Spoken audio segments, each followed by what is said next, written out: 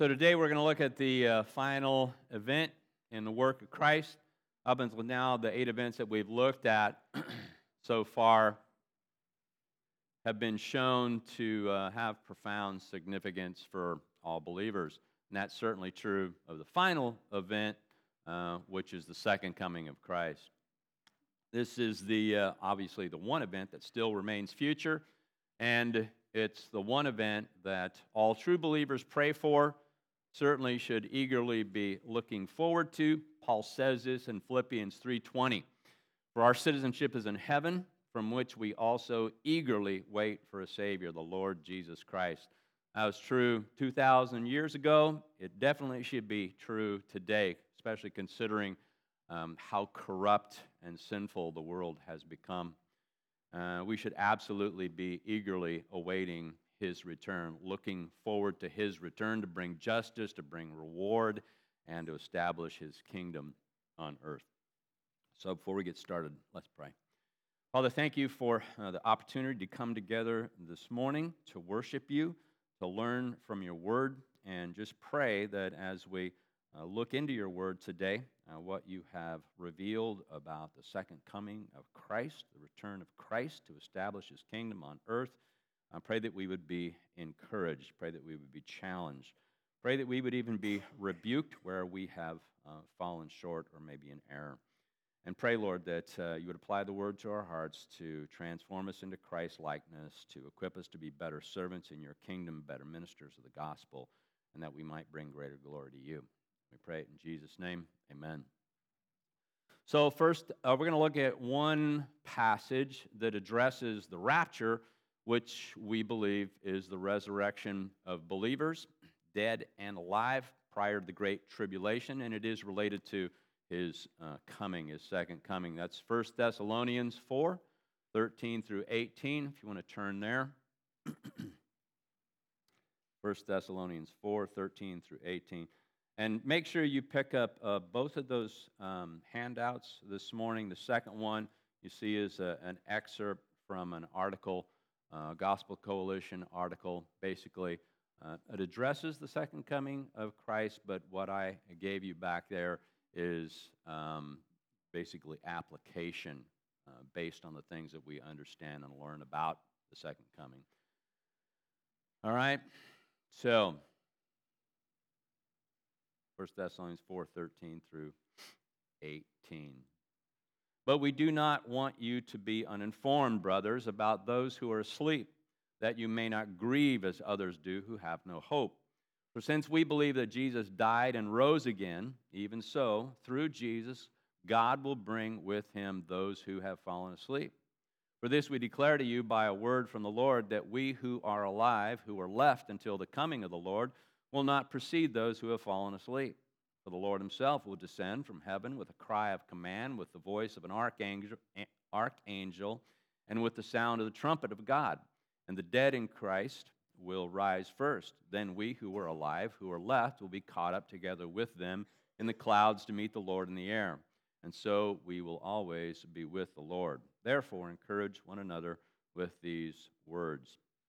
So the situation here is that some of the Thessalonian believers had died, and there was an expectation that Christ would be returning in their lifetime. They were looking forward to that. They were anticipating it, but some had died, so now they're concerned. The remaining believers were concerned. Apparently, they were informed about the return of Christ, the day of the Lord, or the judgment day that's mentioned in 1 Thessalonians 5, 1 through 3, but they were unaware of the taking up of believers that would precede that. So Paul reassures them that Jesus will resurrect the dead first, and then those who are alive will also be caught up to meet the Lord. Nobody's going to miss out. Okay, the dead and those who are still living will all experience this awesome event. But let me address one other question briefly. Anyway, so that's the rapture. What happens to the believer when they die or when she dies? Scripture doesn't go into a great detail about that, but it does make it pretty clear that when our physical bodies die, our souls, our spirits immediately go into the presence of the Lord. Paul says in Philippians 1:23, I am hard pressed between the two. My desire is to depart and be with Christ, for that is far better. And you also have the promise of Christ to the thief on the cross in Luke 23:42 and 43. And he said, the thief says to Jesus, Jesus, remember me when you come into your kingdom. And Jesus says to him, truly I say to you, today you will be with me in paradise. Now that fact that believers who die are immediately with the Lord is certainly one of the great comforts that we have as Christians. It enables us to grieve, not as the world grieves, but with hope and even with joy. So now this period before Christ returns, when departed believers' bodies are in the ground, their spirits are with Christ, is referred to by theologians as the intermediate state, and that means it's not permanent. It's not the way we were designed to live, with body and soul separated. This was brought about by the fall when death entered into creation. It was never supposed to be this way, and it won't always be this way. God designed us to be a unified body and soul, body and spirit. We were designed to inhabit the earth, not heaven, and at the same time to be in communion with Him. So with His return and our physical resurrection, body and soul will be reunited to live forever in the new heaven and earth, when heaven and earth are united. Now, some people think that it's possible that in this intermediate state we will receive an interim body, and that may be what John is seeing in Revelation 6, verses 9 and 11. It says, when he opened the fifth seal, I saw under the altar the souls of those who had been slain for the word of God, for the witness they had borne. Then they were each given a white robe and told to rest a little longer. So maybe referring to that, those individuals who departed, given an interim body. I don't know, maybe. But we do know that we will be resurrected physically, reunited with glorified bodies, glorified body and soul, and we will be inhabiting the new heaven and new earth. And get into that a little bit more later. So now let's focus back on actual return of Christ. First of all, the expression, the second coming or the second advent, it's not actually used in Scripture. Jesus does talk about His future return in glory, and it is spoken of by Paul, James, Peter, and John. And Revelation 19 gives a very detailed picture of Christ's glorious return. So, second coming, advent, not used, but some of the primary Greek terms that are used to refer to His coming, and I'm sure I'll get the pronunciation of these Greek terms incorrect. Mark can give you the proper pronunciation later on. But the first one is parousia, then epiphania or epiphaneia, apocalypsis, and those are all nouns. Those three are nouns, and then there's one verb that's used. It's erchomai. Parousia is the most commonly used noun in the New Testament to refer to the second coming. You see it in Matthew 24, 3, 1 Thessalonians 2:19 and 4:15, James 5, 7 through 8, 2 Peter 3, 4 and 12, and many others.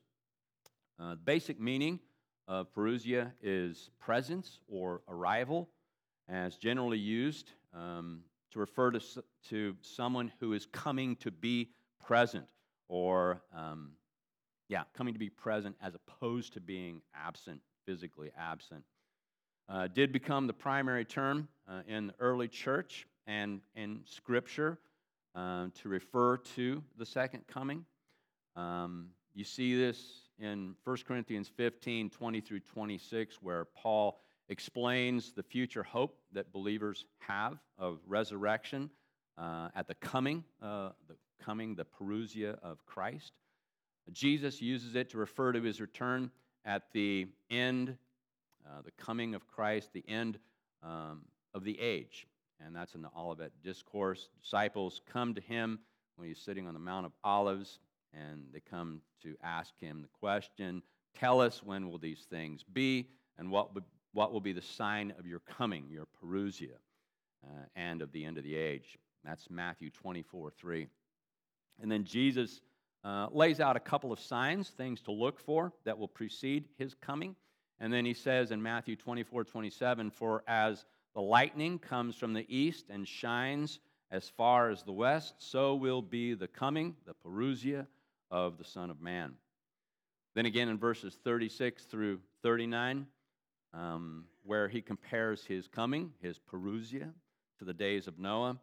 And then the other term, epiphaneia, means appearing, and that refers to his return in 2 Thessalonians 2:8, in 1 Timothy 6:14, Titus 2:13, and others. And then the term apocalypsis means revelation or revealing, and some of the passages where that term is used, 1 Corinthians 1:7, 1 Peter 1:7, and 4:13, and those refer to the visible nature of his return. Then the verb erchomai means come, and it's used to refer to Jesus coming in the clouds with power and great glory. See that in Matthew 24:30. Then will appear in heaven the sign of the Son of Man, and then all the tribes of the earth will mourn, and they will see the Son of Man coming on the clouds of heaven with great power and glory. Also Mark 13:26, and then they will see the Son of Man coming in clouds with great power and glory. And that's the word erchomai. And there's also other terms and phrases that refer to his return, the second coming, the day of the Lord, the day of Christ, the day of God. All of those refer to his second coming. And that's some of the language that's used to refer to Christ's second coming. Okay, so now I want to look at some of the characteristics of his second coming. And I think those are in the notes. First of all, when will the second coming take place? Well, it is unpredictable. At the same time, it's imminent, which means unpredictable. Nobody knows the exact time and date, okay? At the same time, it is near, or it is about to happen. And when it comes, it will happen quickly, essentially the meaning of imminent. We can't know the exact date and time, but Scripture does make it clear. Jesus makes it clear that there are some things that have to take place before his return. You see this in Matthew 24. One thing in particular is that the gospel has to be preached worldwide, Matthew 24:14. And this gospel of the kingdom will be proclaimed throughout the whole world as a testimony to all nations, and then the end will come. In other words, the Great Commission has to be fulfilled, which is why we need to be actively sharing the gospel, sending out missionaries to the ends of the earth. And then a couple of other things have to take place. These are also enumerated in chapter 24. The abomination of desolation, the man of lawlessness, has to stand in the holy place. That's Matthew 24:15. And that's referring to the Antichrist, who apparently sets up an idol, and then he sets himself up as God in the temple. That's during the tribulation. And that's from 2 Thessalonians 2, 3, and 4, and Revelation 13, 14, and 15. And then the Great Tribulation has to take place. That's Matthew 24, 16 through 29. And then Christ will return. So those three events primarily. Jesus says in Matthew 24, 30 through 31, then will appear in heaven the sign of the Son of Man, and then all the tribes of the earth will mourn. And they will see the Son of Man coming on the clouds of heaven with power and great glory. And he will send out his angels with a loud trumpet call, and they will gather his elect from the four winds, from one end of heaven to the other. So those three things certainly have to happen, but when those will occur, nobody can accurately determine. Can't predict when Jesus will return, even though lots of people have tried throughout the ages, but they always got it wrong. They always failed in their predictions. Jesus said in Acts 1:7, it is not for you to know times or seasons that the Father has fixed by his own authority. It's not for us to know. Rather, his disciples were to receive power from the Holy Spirit and be witnesses for him to the world. So the counsel to us is don't try to figure out the date of his return. There will be prophecies that have to be fulfilled, and we should be paying attention to what's going on in the world, paying attention for those signs so that we're not caught unawares. But regardless of when the rapture takes place, regardless of when the man of lawlessness appears, the Antichrist, abomination of desolation, desecrating the temple, regardless of when the Great Tribulation or the Battle of Armageddon occur, we are to be busy about doing what Christ has called us to do. We live in light of the possibility that Christ could come back within our lifetime. That is a very real possibility.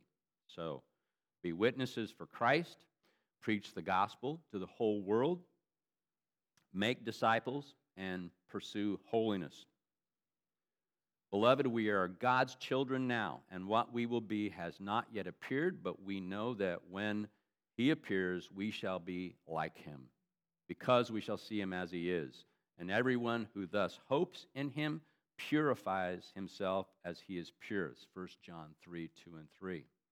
Peter speaks of the second coming and what we should be doing as well. He says, what sort of people ought you to be in lives of godliness, holiness, and godliness? That's 2 Peter 3:11. Okay? So, unpredictable and imminent. Second thing is that Christ's return will also be triumphant. It will be triumphant in unimaginable power, glory, and judgment. Revelation 19:11-21 gives an incredible picture of that return. And it's a description. When we read it, it's really just a glimpse of what it will actually be like. It's the sermon that I preached on January 1st, I believe it was, this year. You might go back and listen to that if you want more detail on this passage. I'm just going to read through it right now, though. So, Revelation 19:11-21. Then I saw heaven opened, and behold, a white horse. The one sitting on it is called Faithful and True. And in righteousness he judges and makes war. His eyes are like a flame of fire, and on his head are many diadems. And he has a name written that no one knows but himself. He is clothed in a robe dipped in blood, and the name by which he is called is the Word of God. And the armies of heaven, arrayed in fine linen, white and pure, were following him on white horses. From his mouth comes a sharp sword, with which to strike down the nations, and he will rule them with a rod of iron. He will tread the winepress of the fury of the wrath of God the Almighty. On his robe and on his thigh he has a name written, King of Kings and Lord of Lords. Then I saw an angel standing in the sun, and with a loud voice he called to all the birds that fly directly overhead, come gather for the great supper of God, to eat the flesh of kings, the flesh of captains, the flesh of mighty men, the flesh of horses and their riders, and the flesh of all men, both free and slave, both small and great. And I saw the beast and the kings of the earth with their armies gathered to make war against him who was sitting on the horse and against his army. And the beast was captured, and with it the false prophet, who in its presence had done the signs by which he deceived those who had received the mark of the beast and those who worshipped its image. These two were thrown alive into the lake of fire that burns with sulfur, and the rest were slain by the sword that came from the mouth of him who was sitting on the horse. And all the birds were gorged with their flesh. Christ's return will be in absolute and total victory and righteous judgment. In his first coming, he came as a helpless baby in a manger. He lived humbly. He was gentle and lowly. But when he returns, he will come as the King of Kings and the Lord of Lords. He will come as the commander of the armies of heaven. and he will come to make war and conquer. When he returns, every knee in heaven, on earth, and under the earth will kneel to his sovereign majesty, his power, his authority, and every tongue will confess that Jesus Christ is Lord. He will come as the true and righteous judge to reward the saints, all believers, and he will come to judge and punish the unbelieving wicked. Revelation 11:18 says, "The nations raged, but your wrath came, and the time for the dead to be judged, and for rewarding your servants, the prophets and saints, and those who fear your name, both small and great, and for destroying the destroyers of the earth." Now, Paul tells the Thessalonians that before the day of the Lord, before his coming and judgment, that the man of lawlessness, the Antichrist, would appear, but Christ wipes him and his rebellion out with a breath. 2 Thessalonians 2:3 and 10. "Let no one deceive you in any way, for that day will not come unless the rebellion comes first, and the man of lawlessness is revealed, the son of destruction, who opposes and exalts himself against every so-called God or object of worship, so that he takes his seat in the temple of God, proclaiming himself to be God. Do you not remember that when I was still with you, I told you these things, and you know what is restraining him now, so that he may be revealed in his time? For the mystery of lawlessness is already at work. Only he who now restrains it will do so until he is out of the way. And then the lawless one will be revealed, whom the Lord Jesus will kill with the breath of his mouth and bring to nothing by the appearance of his coming. The coming of the lawless one is by the activity of Satan, with all power and false signs and wonders, and with all wicked deception for those who are perishing because they refuse to love the truth and so to be saved." So, even though this individual, the man of lawlessness, the Antichrist, is empowered and directed by Satan, it only takes the appearing of Christ and the breath of Christ for him to be completely destroyed. And that's also depicted in the passage from Revelation 19. So Christ's return is the day when, according to Paul in his letter to the Romans, God judges the secrets of men by Jesus Christ, by Christ Jesus. And when he comes, Jesus will declare final victory over death, sin, and Satan, and all the forces of evil. He will gather all his people to himself. He will establish his righteous rule and reign over all the nations and over all peoples. And that will be in his earthly millennial kingdom, which then transitions into the eternal kingdom. He will make all wrongs right. He will rule with a rod of iron so that his will is done on earth, just as it's done in heaven. And that's why we eagerly await the coming of the Lord. His return will be triumphant. His return will also be personal and visible. When Scripture talks about the second coming of Christ, the focus is on him. The focus is on the Lord Jesus Christ. 2 Timothy 4:8 says, "Henceforth there is laid up for me the crown of righteousness, which the Lord, the righteous judge, will award to me on that day, and not only to me, but also to all who have loved his appearing." His appearing is literally the appearance of him. His return is not going to be some mysterious, secret, spiritual return, or the Spirit of Jesus living on in the hearts of his disciples. That's not at all what is being referenced here. The same person who ascended is the one who will return. Acts 1:11. "Men of Galilee, why do you stand looking into heaven? This Jesus who is taken up from you into heaven will come in the same way as you saw him go into heaven." When Jesus first came, very few people were aware of it. Mary, Joseph, Elizabeth, Zechariah, a couple of shepherds, some wise men from the east, Anna, Simeon in the temple later on. But when he comes again, it's going to be very different. Sinclair Ferguson says about his return, "Then what was veiled will be fully revealed. Then the curtain that was partially drawn back at his transfiguration will be removed completely. When he comes in his glory and with the Father's angels, this same Jesus, Jesus himself, will be seen and known as he truly is in all of his majesty. This one, the eternal Son of the Father who became incarnate, was crucified and buried, rose and ascended, and now reigns. This person, the God-man forever incarnate and no other, will come personally to reign in glory." So his return is personal and it will be visible. His return will not be some invisible spiritual return, which is a claim that the Jehovah's Witnesses have made. They say that he came invisibly in 1914. And of course, that didn't happen. It's also what full preterists believe. They say that this happened in AD 70 with the destruction of the temple. Preterists say that Jesus came spiritually accompanied and secretly directed the Roman armies in that destruction of the temple.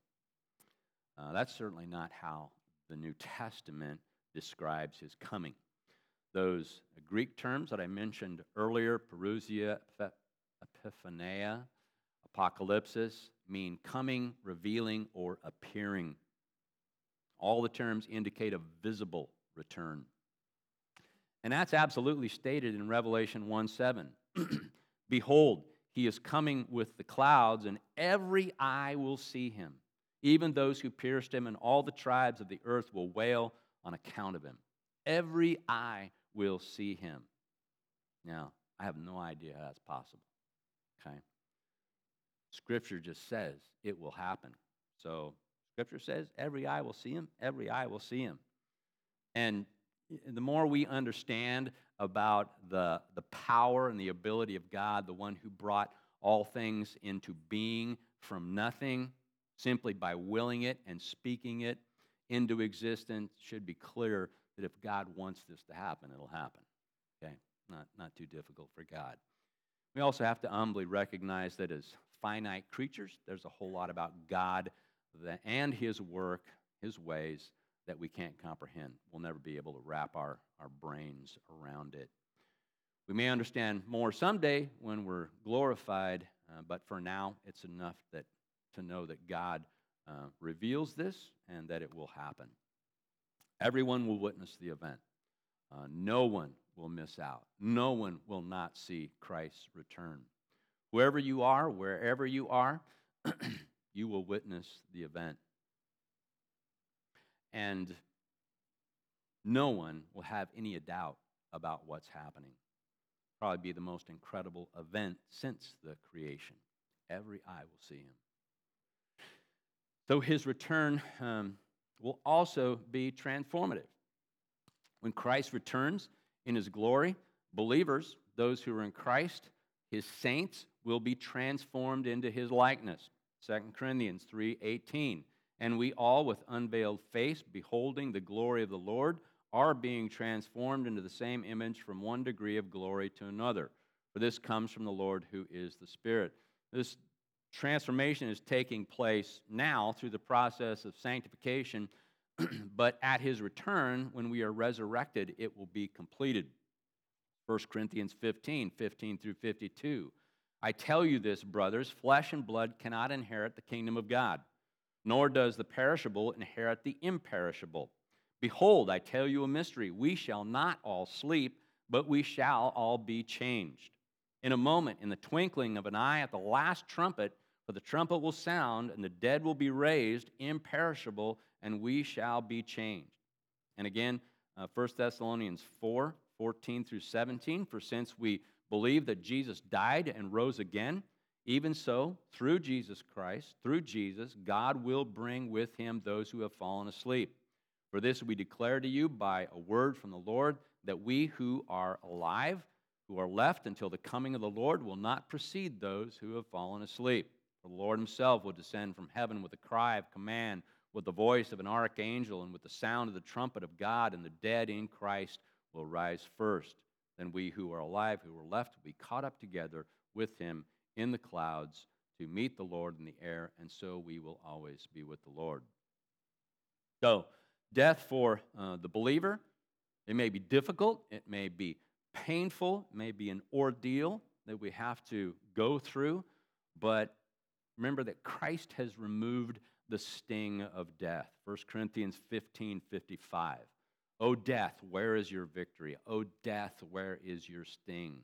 Christ has transformed death into the gateway to life. Life that is abundant, life that is eternal, life in his presence. We fall asleep in our bodies while our spirits enter into the presence of Christ.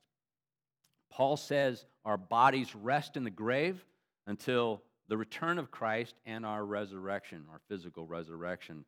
But they are only asleep. When he returns, he will awaken our bodies. He will resurrect and transform our bodies. Doesn't matter how decomposed, how disintegrated they have become. Doesn't matter if you were burned up and your ashes were spread over the land and sea. Won't matter if you were eaten by wild animals and you become fertilizer. Christ will regenerate. He will recompose. He will reintegrate our bodies and transform them so that they will be like his glorified body. Philippians 3:20 through 21 says, "But our citizenship is in heaven, and from it we await a Savior, the Lord Christ, Lord Jesus Christ, who will transform our lowly body to be like his glorious body by the power that enables him even to subject all things to himself." So not only will our dead and decomposed bodies and physically still living bodies be transformed, but all of creation, all of heaven and earth will also be transformed when Christ returns. And creation looks forward to that transformation.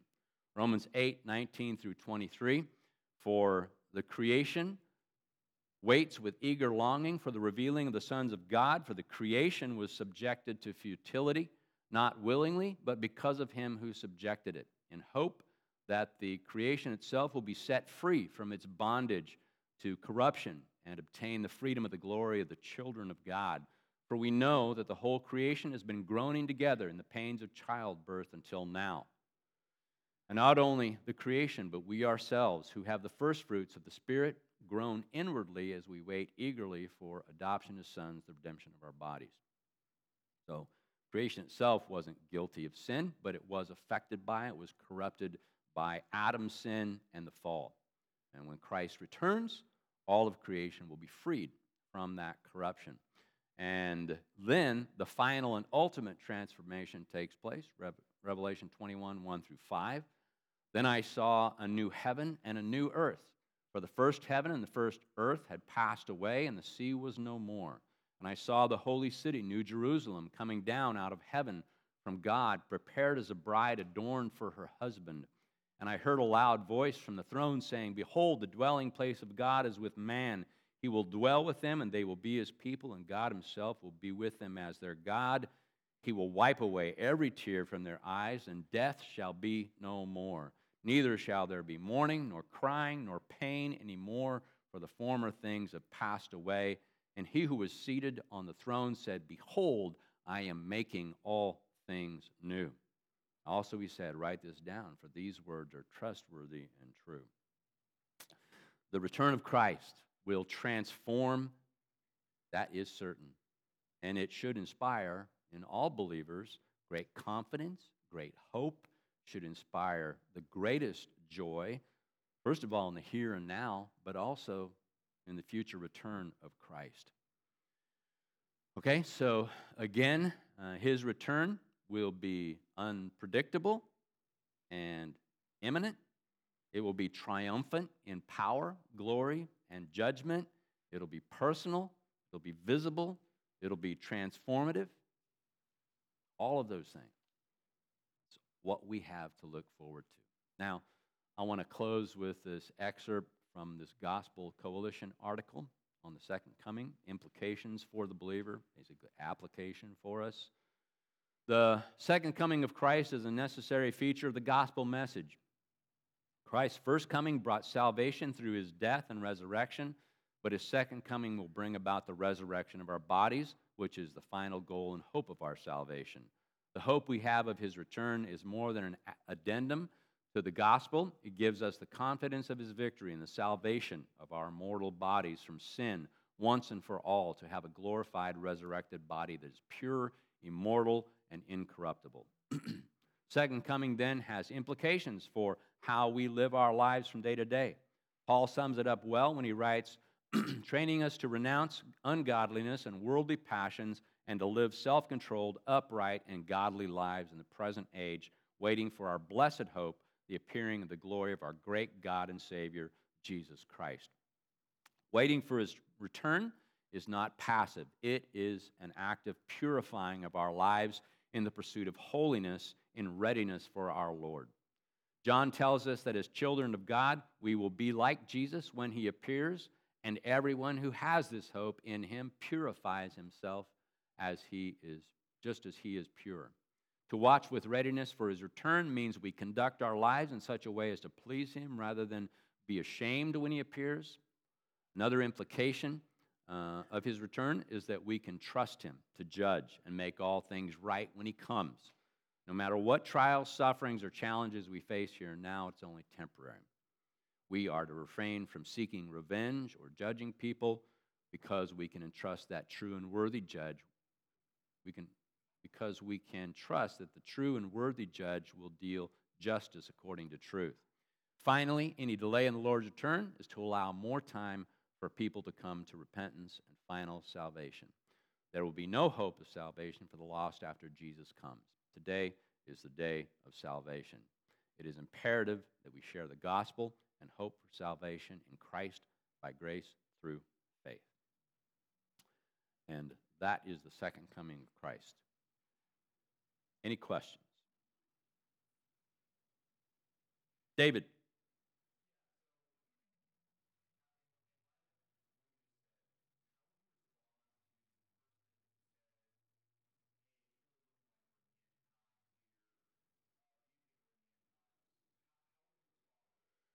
Yeah, we've been in the end times for 2,000 years.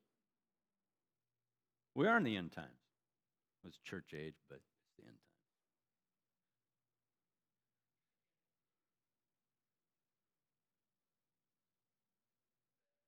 end times.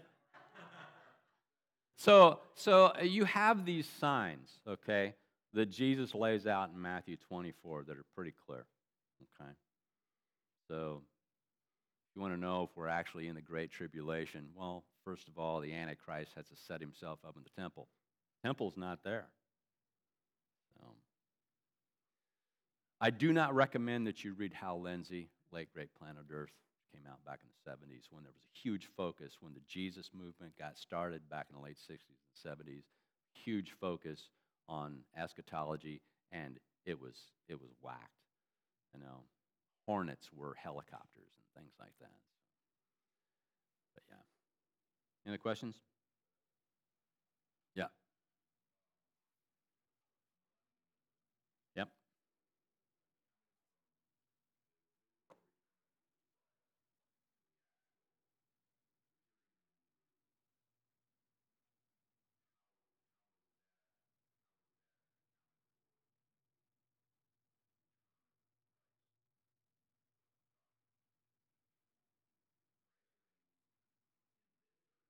Mm-hmm.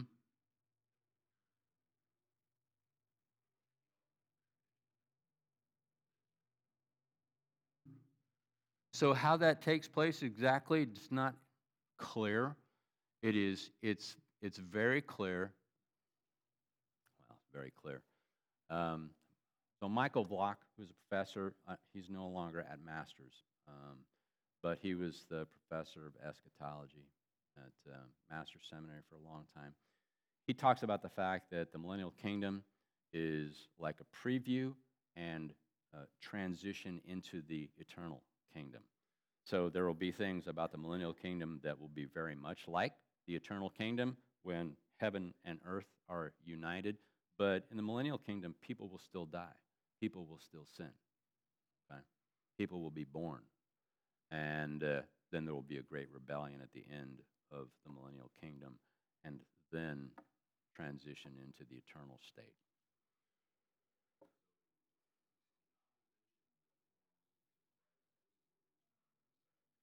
Yeah. No. No, I mean that's the Battle of Armageddon is different from the rebellion that takes place at the end of the millennial kingdom. I mean, it doesn't really speak much about it, just that it's going to happen. It's like boom, it's over with. I mean, that's pretty much true of Armageddon as well. Armies come and they're wiped out. Yeah. Yep.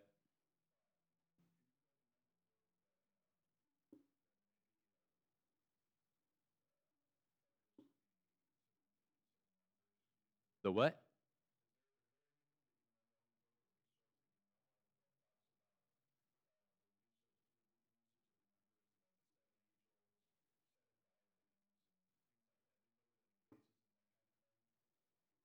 No, not that I can think of offhand.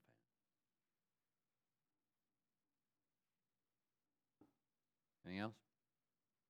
So I will recommend a really good book if you're interested in the return of Christ, millennial kingdom, particularly, and that transition to the eternal state. It's a book called He Will Reign Forever by Michael Block. And it's basically a biblical theology of the kingdom from Genesis all the way through Revelation. Huh? VLACH? Michael Block. VLACH.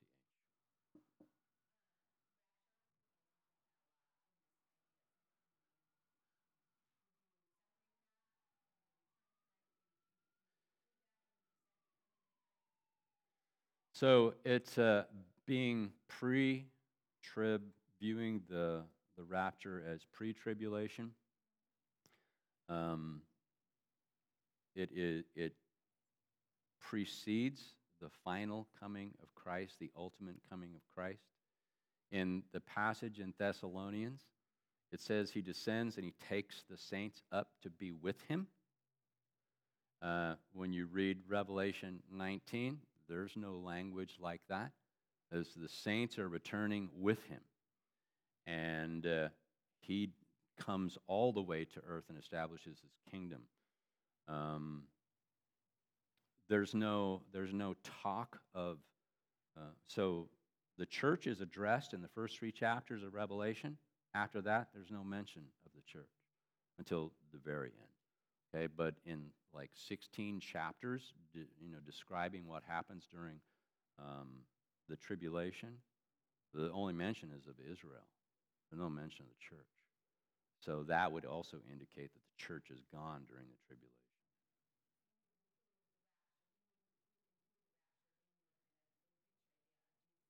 Yeah, big picture idea, but it's not his final coming to establish, his kingdom on earth and to judge. So another argument for pre-trib rapture is that with the establishment of the millennial kingdom, you have believers coming out of the tribulation who then are in the millennial kingdom, but they're not in glorified bodies. They're able to reproduce, and their offspring sin. So that would argue against the idea that all of the saints, and that's the argument, post-trib rapture, believers are raptured at the end of the tribulation. Well, then who enters into the millennial kingdom? Because all unbelievers are wiped out, and the only people that enter the millennial kingdom are believers from the Great Tribulation. But if they're raptured at the end of the tribulation, they all have glorified bodies, so they can't reproduce. They're like the angels in heaven. So there's multiple arguments. Anyway. Yeah. Yeah. It's not. It precedes the second coming. I mean, it's kind of overall included in it. It precedes his final coming and establishment of the kingdom on earth. But yeah.